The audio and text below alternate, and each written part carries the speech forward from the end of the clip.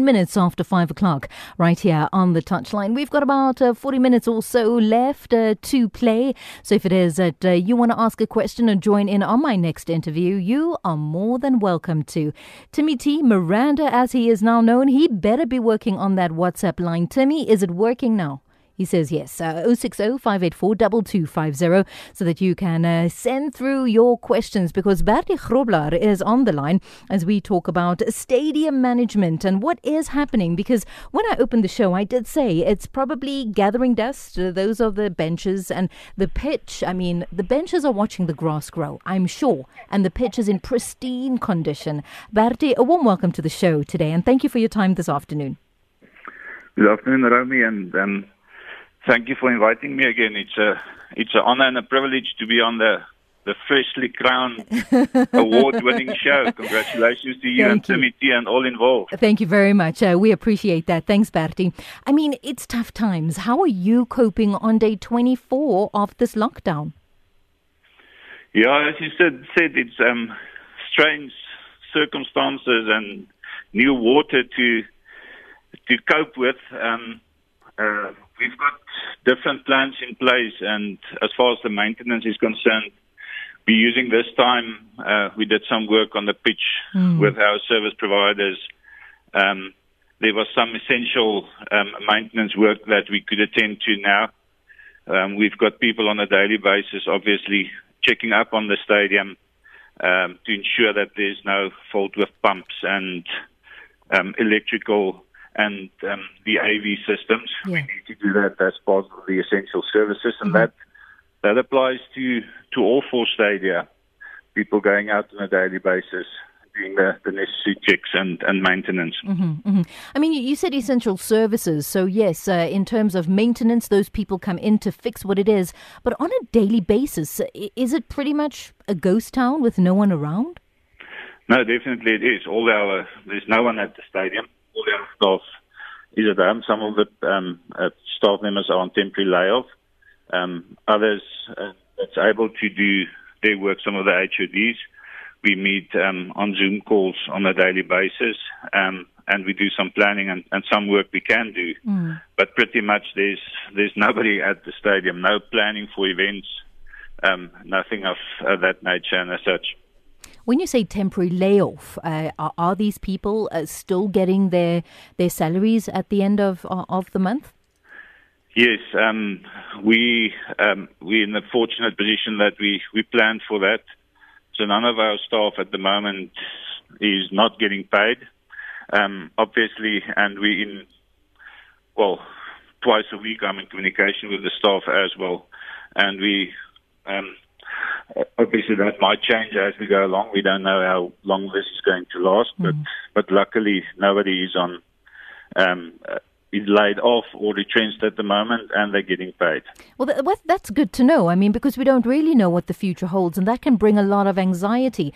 But as stadium management, are you part of the discussions that happen at a high level with the PSL? Because we are preempting that things will get better and that the league does go on, and obviously we need a stadium. So are you a part of those discussions, Bertie?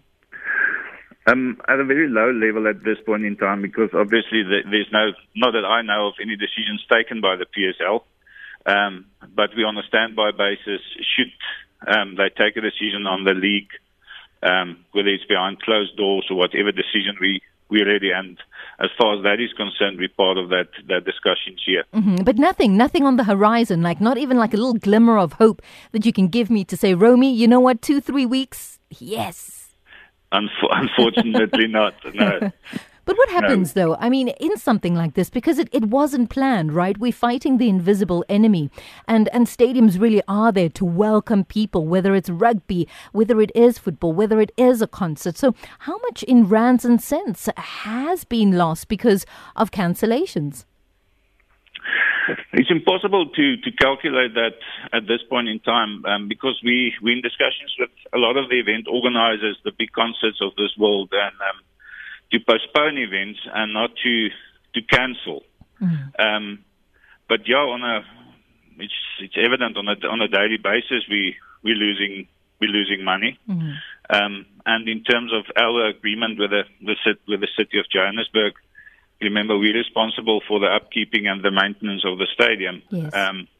So we're not we're paying for that from our own pockets, and so we've done a lot of planning and careful planning to keep the ship afloat. And it's sailing; it's still afloat, right? Nothing is sinking; everything is above water. No, I'm honest with you. Everything is above water. Under the circumstances, it's going well with stadium management and our stadia. But yeah, it's all dependent on the time it's going to take for us to get back into business. And like any other business in the country, I mean, you can't be out of work, out of a job, out of your core business for extended period of time. Then there's going to be consequences. Yeah, definitely. And we're all in the same boat though, Bertie, you know. Exactly. We really are. But thank you for the update, and thank you for always picking up the phone when we give you a buzz. We appreciate you. It's always a pleasure. Keep well. Thank you, Bertie, and stay safe there. Bertie is the CEO of Stadium Management, letting us in on the temporary layoff, with the word there being temporary, just making sure that their staff is taken care of and not cancelled events, but more postponed events, which means the money still is in the bag, but we don't know where we stand yet, do we? We know that we're on a lockdown for another 2 weeks, and after those 2 weeks, what will the future hold?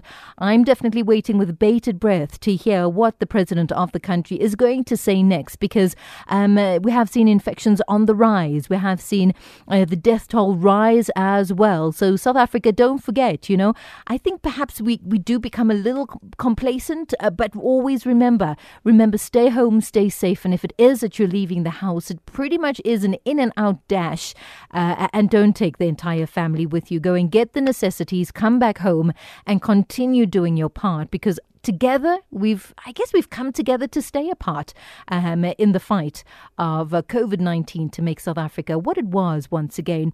And maybe the beauty in this is that, you know, seeing that everything, or it seems like everything has imploded, we get to build everything from the ground up stronger than what it was. But we can only do that if we all play our part.